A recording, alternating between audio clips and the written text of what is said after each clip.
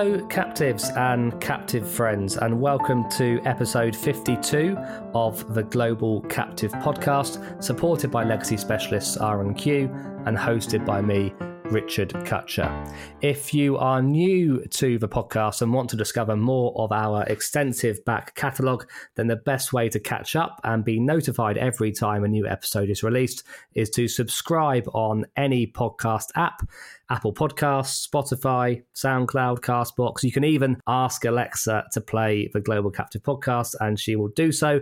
Just hit subscribe or follow on your app of choice and every new episode will be downloaded straight to your device. But let's get on with GCP 52 then. And this episode is going to be primarily focused on the cannabis industry, and that is developing at different paces all around the world. Of course, dependent on the local legal landscape. We've not addressed this topic in any great detail on the pod since 2019, but we have 3 guests lined up over the next 30 minutes or so that should give us a pretty wide view of some of the risk and insurance challenges that captives are really starting to address for these fast-growing businesses across all different verticals of the sector. In the second half of the episode, we will hear from Rocco Petrilli, chairman of the National Cannabis Risk Management Association, which formed an association captive for its members in 2020. And shortly, we'll also be hearing and being joined by Josh Hamlin, Chief Legal Officer at DNA Genetics.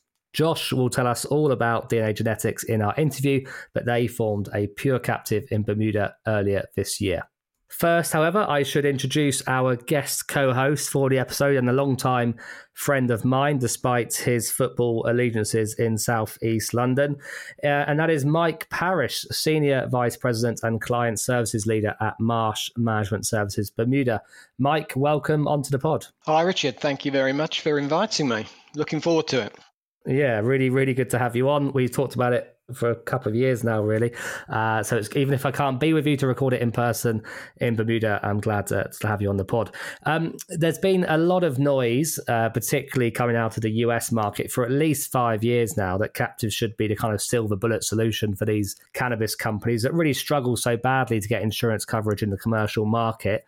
It does look like captives are still starting to be formed.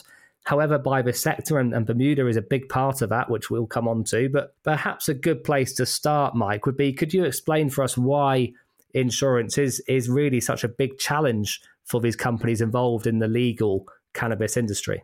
Yeah, certainly. The legal cannabis industry is obviously quite a new industry, and my long experience in the insurance industry tells me that insurance works very well. Let's face it; it's been around for a few hundred years, and it works well. But it doesn't work that well for new things. And this was brought home to me pretty early on in my career in risk management. Actually, when I was risk manager of a large mining construction project in Western Australia, and we were preparing ourselves for our market presentations to market our contract works and delay and startup cover, without which the project would not go ahead. So it was a fairly big deal. Myself and the broker were prepping the various members of the project team that were going to be joining us on the presentation. And we had a guy there who was an engineer, and he was talking about our large mine process plant equipment. And being an engineer, he was all very technical and he was getting quite excited. And he was talking about our grinding mills, which were a key part of the process and were very big.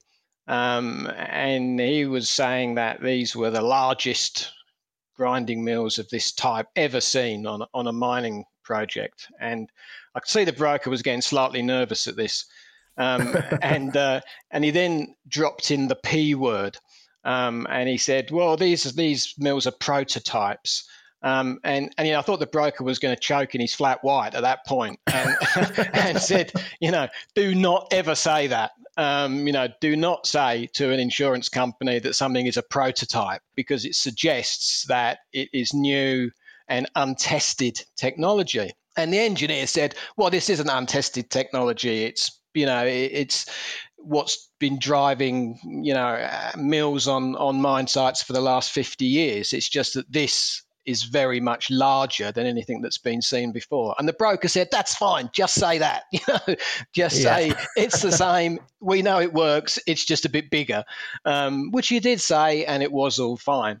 We kind of don't have the benefit of being able to do that with the cannabis industry. To a degree, it is prototypical. We haven't really seen anything like this before. And insurance being such a data-driven industry, they don't have a lot of data about some of the things that the industry is doing. So obviously, the industry is a little bit nervous, and in a challenging market environment like this, a nervous industry means that companies are going to struggle to find the coverage that they need at the price they need. And for many years we've been telling people if that happens, they should be looking at captives and other self-insurance mechanisms, and that seems to be borne out by fact, which I think is very good for the industry and shows that people are listening to us. Yeah, and as you said, you referenced they're obviously a challenging marketplace in insurance, and it was already difficult for companies in the cannabis sector to find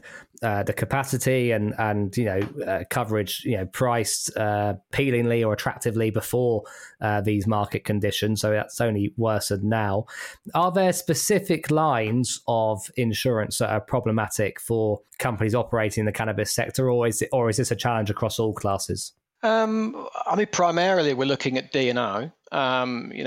D&O coverage for these companies is very difficult to find, particularly at levels that may be meaningful for them. So many companies are unable to buy D&O coverage, and without having some form of coverage for D&O or management liabilities, then they're really not going to be able to operate very well. So that is the main driver, I think, without a doubt. Most of the inquiries we're seeing are from companies in this industry that are unable to find D&O coverage anywhere, particularly for side B and side C. But I think that being said, there are other types of cover in this industry which aren't necessarily unique, but are a bit different. If you look at property, for instance, which sounds pretty straightforward, a property risk for people that are growing things. But if you look at the nature of the business, most of these are very large hydroponic operations, so they're not exposed to sort of normal crop type coverages and exposures such as climate, lack of rain, drought, windstorm, but they are facing a potential aggregation of exposure within a big shed or a big greenhouse. There's a lot of equipment in there, so that kind of property risk needs to be fully understood by the market as well. And again, in a fairly challenging market environment, anything that's a little bit different tends to get a lot more scrutiny and may not be straightforward, and it may not be as easy to buy, and companies may be facing higher levels of retentions, deductibles, things like that, co-insurance to buy that coverage. So property is another area where we are seeing people struggling a bit. They're managing to get coverage, but how long that will continue, we don't know. And there are new and emerging risks facing these companies. One of the major ones that we've seen, and one where I think captives will definitely play a role going forward, is in vaping liability, which again is completely new, and insurers are very nervous about providing coverage for vaping liability to any great degree. So any area like that where it's a completely new risk, and the insurance market, if it does participate, is only going to participate to a limited extent. You would expect to see companies, maybe a company that's already formed a captive for its D&O cover would then just bolt on the vaping liability onto that to some degree. So I wouldn't say it's completely across the board, but I think we're going to see these companies opening up and writing a lot more business than just the core coverage that they're putting in to establish the company, which would be the D&O coverage. Yeah, it's really interesting that we're seeing these captives being driven by D&O. It kind of makes me think a little bit about, we had recently Facebook on the podcast, and they formed their captive for employee benefits program reasons, and they're going to be adding other lines of insurance subsequently. And traditionally, we've heard EB and D&O being less common lines of insurance to put into a captive, let alone start a captive for it. So it just shows how as captives develop over time, as different types of companies with different types of risk portfolios develop over time, regulatory environments change, the insurance environment changes, captives can be used in all different ways and not kind of follow any kind of standard formula. I've noticed, Mike, a few captives owned by cannabis companies being set up in and licensed in Bermuda over the past 18 months or so, and Marsh are managing at least 2 that I know of, and we'll hear from DNA Genetics about their captives shortly. But why is it that captives are being embraced? You know, once they've come up against this challenge in the commercial market, why is it that captives are the thing they're turning to? The main answer to that is that the brokers and the insurance intermediaries and consultants that they're working with are obviously well aware of the captive industry and are providing it as an alternative as and when all other avenues to buy cover fails.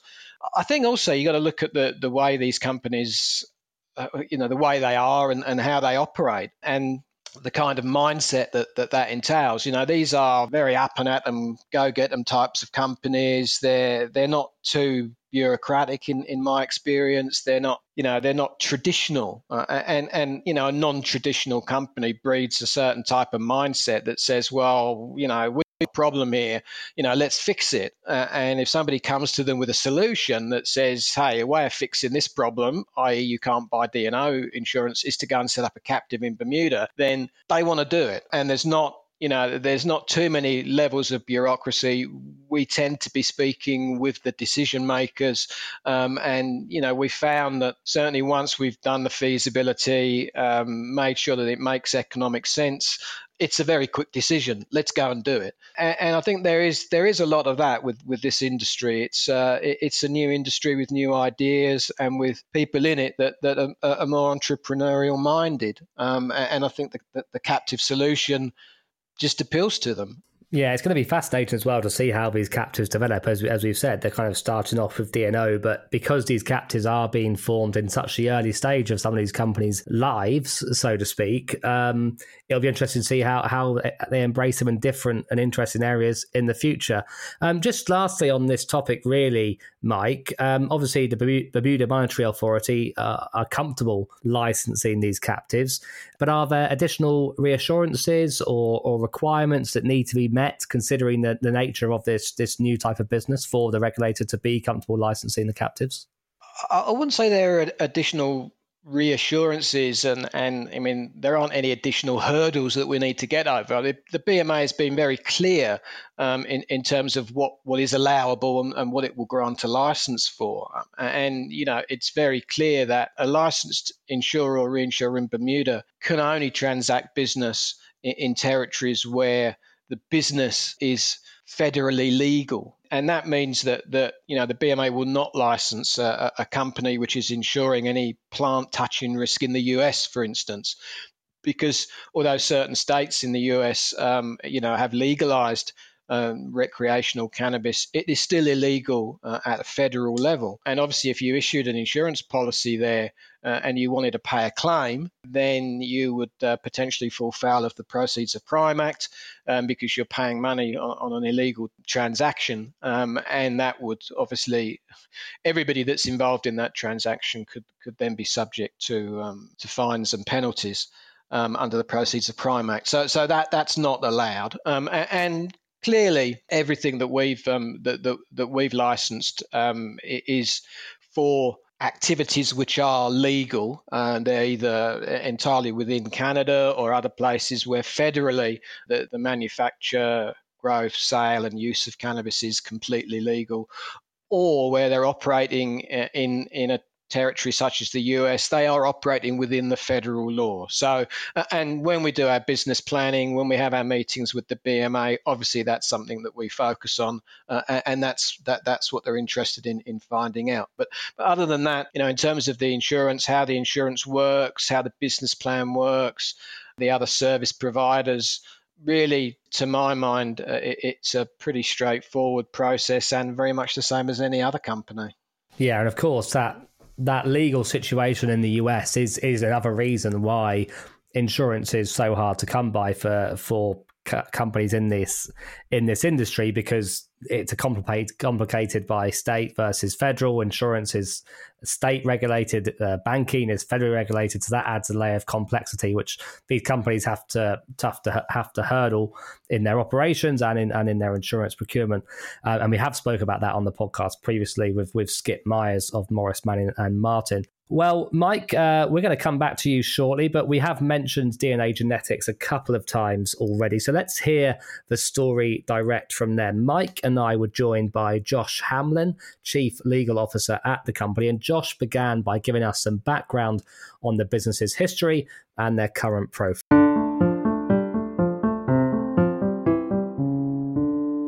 Our founders, Don and Aaron, were actually born and raised in California.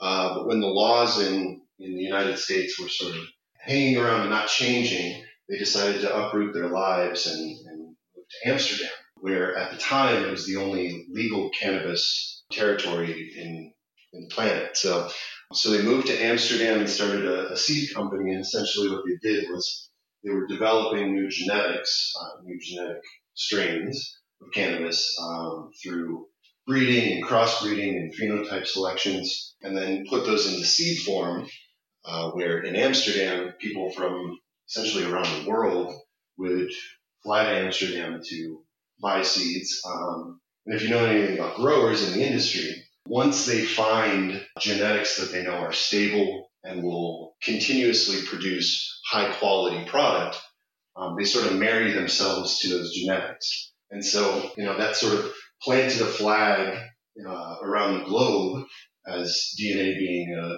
premier genetics company. Fast forward to about 8 years ago when I came on board, we started looking at ways that we could expand that model in a more far-reaching way. And the first sort of way that we did that was with our deal with Canopy Growth Corporation, who at the time was called Tweed, up in Canada. And we created a first-of-its-kind genetic licensing deal, a strategic alliance agreement with Canopy Growth Corporation, where essentially they would be our partners in Canada. They would grow our genetics.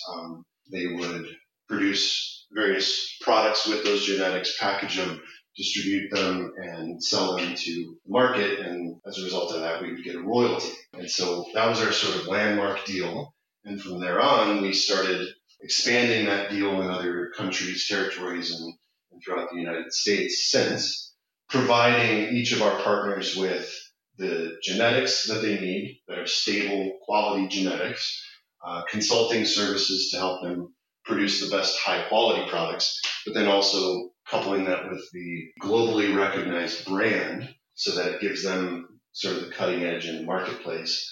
And so we've developed that now throughout multiple countries and states and looking to expand even more. We'll come on to in a second the specific line of insurance which you are using your captive for initially, but perhaps it would be good to get an idea from you. How big a challenge generally have you found working with the commercial insurance market across lines when addressing your own risk? Because we hear so often that cannabis companies can't find sufficient insurance. So how big a challenge has that been?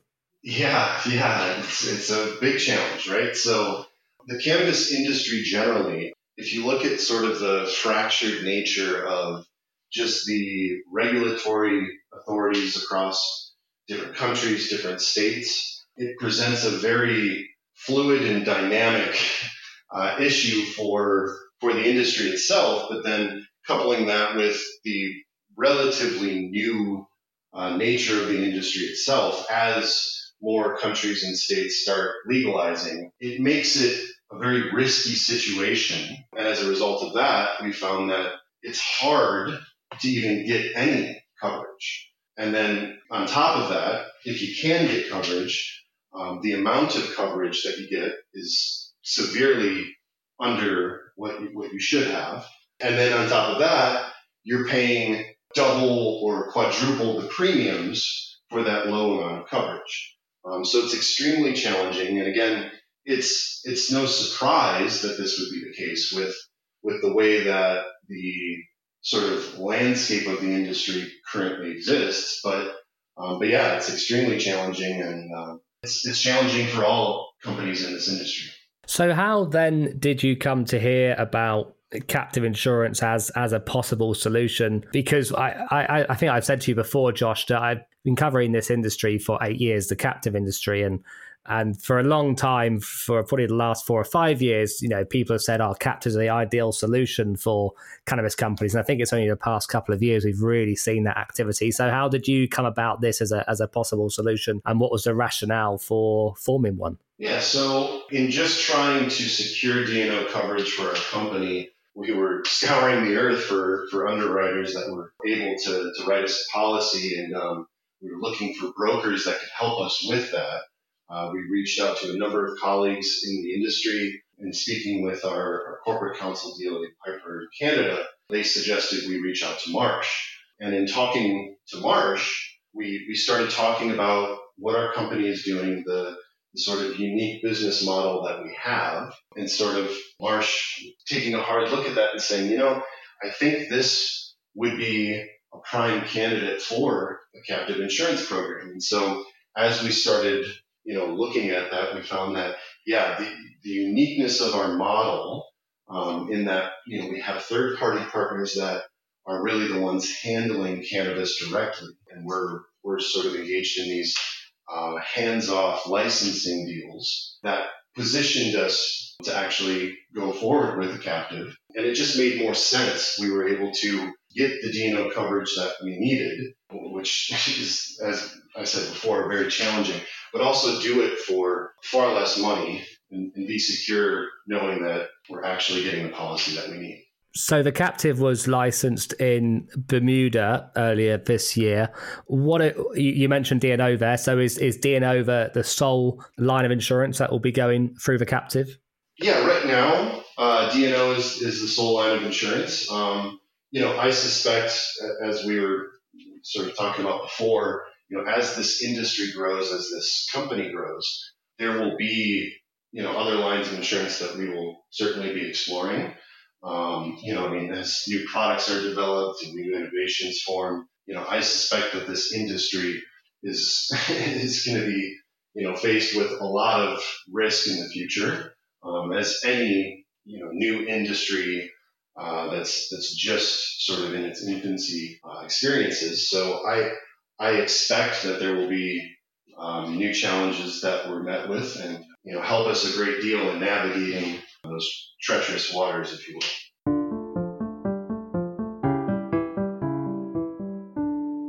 The Global Captive Podcast is supported by R&Q, the award-winning provider of exit solutions for legacy liabilities and companies in runoff. R&Q can provide a wide range of solutions and has A- rated paper across the United States and Europe. LPTs, novations, business transfers and acquisition are all frequently used and tailored to the seller's requirement, whether in runoff or fully active but seeking greater efficiency. If you have legacy, you should talk to R&Q. We will be back with Mike Parrish shortly, but now we are going to hear from Rocco Petrilli, chairman of the National Cannabis Risk Management Association in the United States. Rocco goes on to explain why the NCRMA established an association captive in Nevis in 2020 and what coverage it will be providing. But he begins by explaining the profile of the association and its members.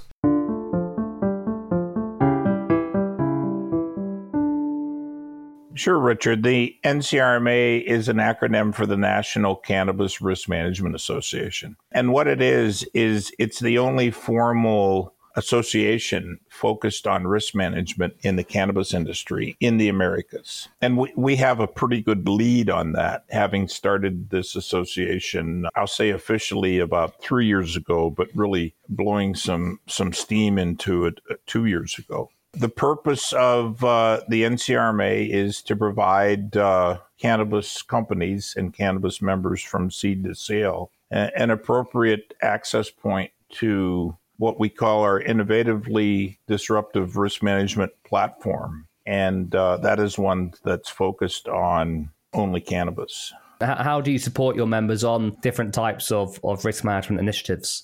Our method of support, Richard, is best stated by our mission statement, which is to make our members better through education, support, and expertise. And we have done that in various ways. From an education standpoint, we recognized that the future of cannabis was going to be very tightly tied to effective education because, again, it's not a textbook industry by far. And that people who haven't grown up in cannabis needed to understand cannabis quickly to make the appropriate contributions to these companies to make them successful. So we stood up the NCRM Academy, which is a virtual college that offers 8 different curricula and upwards of 35 different courses underneath those curricula that address all areas of risk management that are most importantly defined by our members. Secondly, we have put together a very capable internal staff that has cannabis knowledge and a combination of cannabis risk management and insurance expertise. And to complement that, because it's impossible really to vertically integrate to the level of expertise that you need to cover this whole spectrum of disruptive risk management, we've added a number of service partners, and those are partners who work closely with us to advance the education and consultation aspects of our mission statement and provide the level of expertise that our members so deserve. So let's get on to the captive then, Rocco. And of course, you came across my radar when I saw the news about the captive that NCRMA established. What prompted the decision to set up this captive? What was the driver for it? And what lines of insurance are you providing? Yeah, interesting question. And I think, Richard, even a more interesting answer is that, we didn't set out to form an insurance company. I mean, our idea was to develop this association, which is a not-for-profit, to really satisfy the risk management needs of cannabis. Because, I mean, we come from a whole cross-section of disciplines. We have, our chief risk management officer has grown up in cannabis. His name's Alex Herding. Tamla McBath is our chief execution officer. She comes from a 25-plus year career in healthcare risk management. And then me, myself, I spent the majority of my career as, on the technical and business side of automotive components manufacturing, which has a very low tolerance for risk and a very high level of risk management driven by the punitive side, if indeed you find yourself there. And we knew that just from our individual experiences in emerging markets, that risk management was going to be necessary to really normalize the whole cannabis industry. And what we thought was, once making these services available, that we could align with some existing capacity in the insurance market and come up with the best solution for our members. Because again, we pride ourselves in being a very responsive association. So the majority needs of our members always comes first. And it was obvious from what they were telling us that they not only needed better insurance products, but they needed better representation of,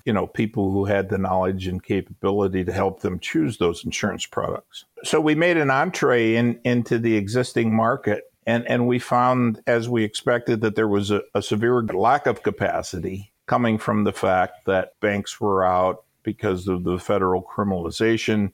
Big insurance was out because of the relationship with the banks, and that the rest of the capacity that existed really didn't have this risk management interest either. So failing to come up with a solution through collaboration with the existing market, we thought the best step was to form a captive and sort of answer 2 of the needs. Number one being able to start to normalize the insurance market and providing our members with the type of sustainable insurance coverages that they would need for the long term. And also because the captive is risk-bearing, adding to the capacity need that is always necessary. Because as long as demand outweighs supply, it's going to be very difficult to normalize, right? So we have to begin to swing that pendulum back in the other direction. And so what were the lines of insurance then, which they were initially struggling and still struggling to get coverage for in the commercial market, which the captive is now trying to address? I mean, cannabis is struggling with all lines. But we came out of the blocks with our initial offering under the Trichome brand is an offering to dispensaries and dispensaries with associated grows. And we're offering GL premise, property, and product liability. Now, again, that choice was made because, even the most aggressive of us understand you need to walk before you run. So we were content with the four-walled exposure of dispensaries and felt that it was a good place to cut our teeth on insurance. The NCRMA, for example, its academy and its educational and consultational portfolio is already expanded all the way up the vertical. So we have the capabilities to take further offerings forward with this education, support, and expertise. And we plan to do that first by, increasing our limits on the three coverages that I just mentioned so that we can go up the vertical with that, and then ultimately adding workers' comp and auto. So we expect, nothing's for sure, but we expect that we're going to focus on a risk-bearing relationship with those 5 products, and then answer the needs for other insurance that our members have through some type of an association or collaboration with other insuring bodies. Really, really interesting. It's going to be really fascinating to see how the captive does develop over time and the different lines, and whether it stays as one captive or you need to add, future extra entities. Just lastly, the association captive is domiciled in Nevis. What brought you to Nevis, and what kind of considerations did you have when you were looking for a captive domicile? Yeah, just to comment on what you said previously, Richard. Again, I've confessed now that I didn't grow up in the insurance industry, but a lot of people that we're dealing with did. And you talk about multiple solutions and possibly multiple captives, and we think all of that is in front of us. And one of the real value, I'm my worst critic. One of the big values that I think I bring to the table is I'm not carrying any introspection from years of insurance with me. So I can break through some of these paradigms and go after different solutions. And there's no words more challenging to me than, well, we don't do it that way. Because as soon as I hear that, my nature is to try to find a way to do it that way. So we think that that's all working together with the insurance expertise that we do have. And that's where Nevis came in, is that in our ownership and management ranks, some people that are very attuned with captives and their formation. Very simple, is they had some previous contacts and experience there. And we found, after looking at what was some of the, really prohibitive landscape of trying to do this in the United States, we found that Nevis offered us, with the contacts that we have and the experience that we had there, our most ready solution. Yeah, it certainly seems to me, from kind of what I'm seeing, how I'm seeing this quite unique domicile landscape emerge for cannabis companies wanting to set up captives or cannabis groups. In your case, it seems to be that there's a lot of mixed messages coming out of all kinds of onshore US domiciles at the moment, particularly those really established, experienced captive domiciles. They're not quite ready to really embrace it yet. Right. Well, Rocco, it's been a real pleasure to have you onto the Global Captive Podcast. I wish you a lot of luck with the captive development over time, and hopefully we can have you on in a couple of years to find out how it's developed further. Richard, I hope I'm here when you come looking for me. Take care. Thanks for your time.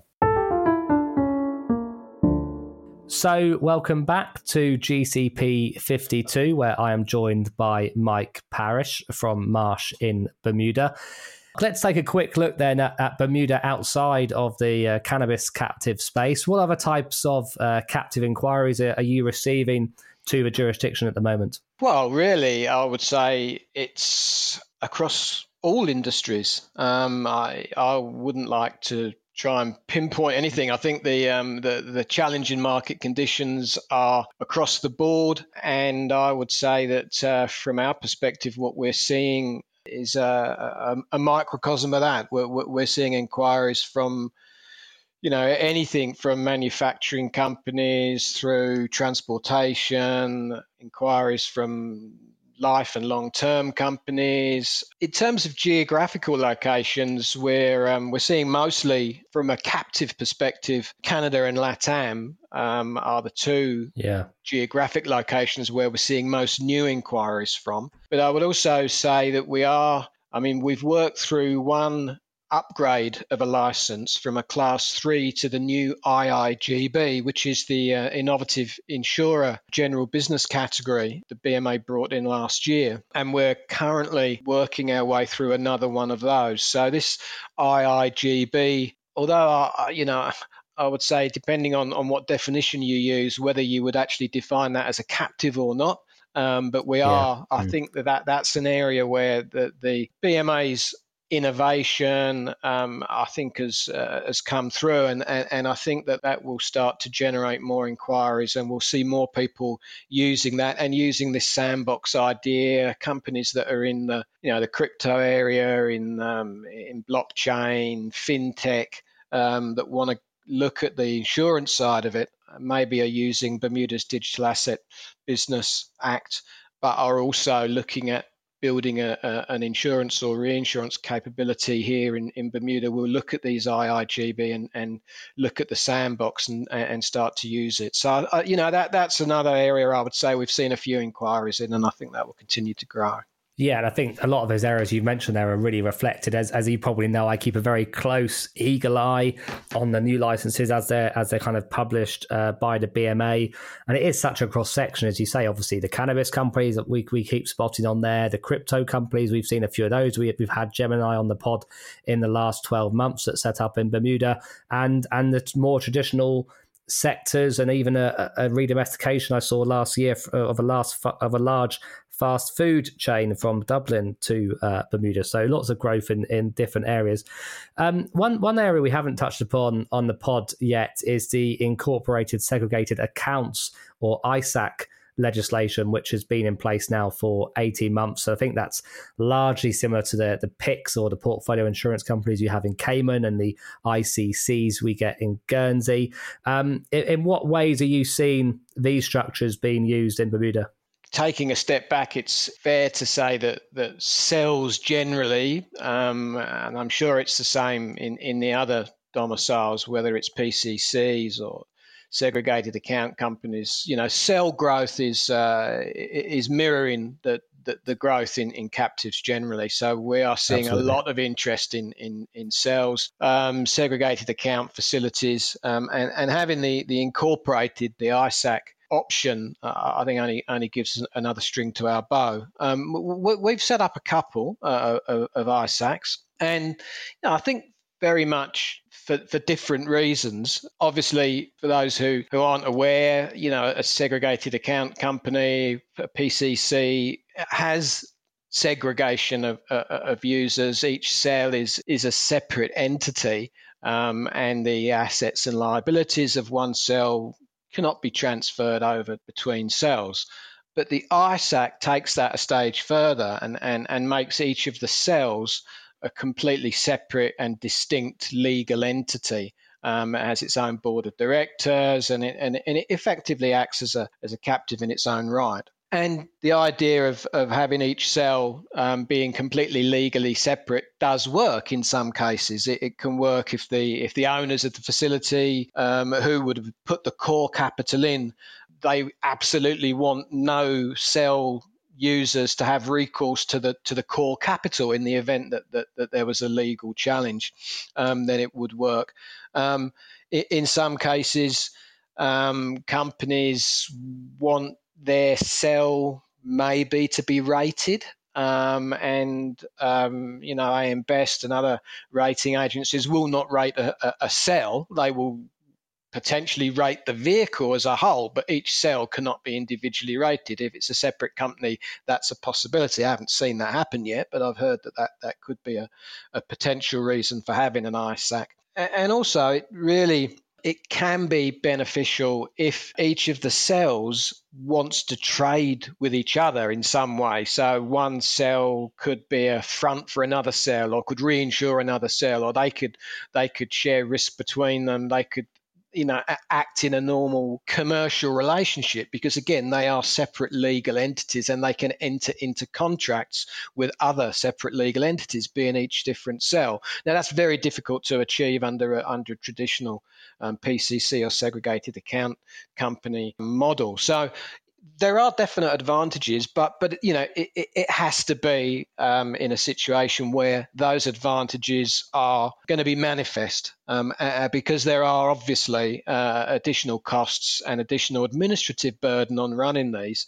And if those issues that I've just highlighted aren't important to you, then there's no reason why you wouldn't just go on a normal PCC or segregated account company model, where there is legal precedent that shows that each of the cells is actually going to be ring-fenced from the others. So I would say the ISAC is a great model for Bermuda. It took us a while to get it, and I'm pleased that we did, and it adds another string to our bow. And we are talking to people. As I say, we've set a couple up, and whenever we have inquiries about setting up a segregated account company, this is something else that we talk about. So I can see it being a good option for companies, and it's certainly something that Bermuda needed. Yeah, and that's a really good rundown and explanation of the different types of cell companies, and that is always needed. We've had quite a lot of episodes recently about different types of cell uses and cell structures, and you're right that they are really being embraced all around the world at the moment. And to your point about the incorporated cell companies, I think it's probably a bit similar, and someone from Guernsey might shout at me, but it's a bit similar to it in Guernsey, I think, where there wasn't immediately lots of obvious uses for them, but then in the last 5 to 10 years, we've seen this kind of boom in pension longevity transfers where an ICC in Guernsey is needed in comparison to a PCC wouldn't do the job. So you start to see those use cases emerge over time, and I'm sure there'll be plenty of interesting ones in Bermuda over the coming years. Well, that is all we have time for in episode 52 of the Global Captive Podcast. I'd like to say thank you to all three of our guests for a very informative introduction to the cannabis and captives topic. I'm sure we'll hear lots more about it in the coming years. Josh Hamlin of DNA Genetics, Rocco Petrilli of the National Cannabis Risk Management Association, and of course, Mike Parrish of Marsh Management Services Bermuda. Mike, thank you very much for coming on to the pod. Thank you for having me. It's been a pleasure, and look, I hope we can catch up in person sometime soon. Yes, you and me both, Mike. I certainly hope we could do that maybe this year.